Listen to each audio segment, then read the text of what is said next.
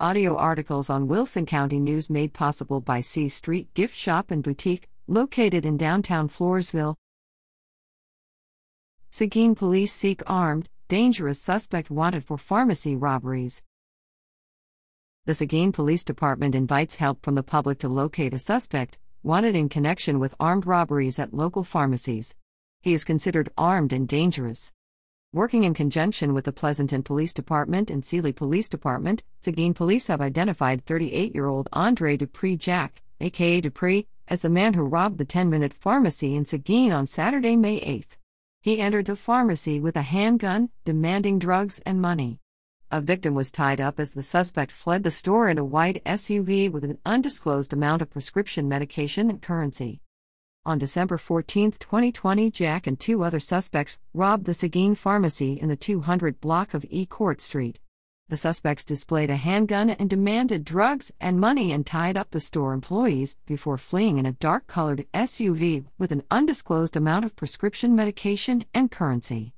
Detectives learned of similar pharmacy robberies that occurred in Pleasanton on October 31, 2020, and an attempted armed robbery in Sealy on February 12.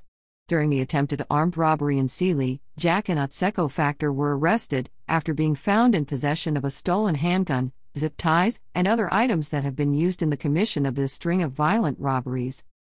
Factor turned himself into Seguin police June 13. The 37-year-old black male faces a charge of aggravated robbery, Pleasanton, $100,000 bond. Jack, also a black male, aged 38, last known address San Antonio, faces charges of aggravated robbery, Seguin, $250,000 bond, and aggravated robbery, Pleasanton, $100,000 bond.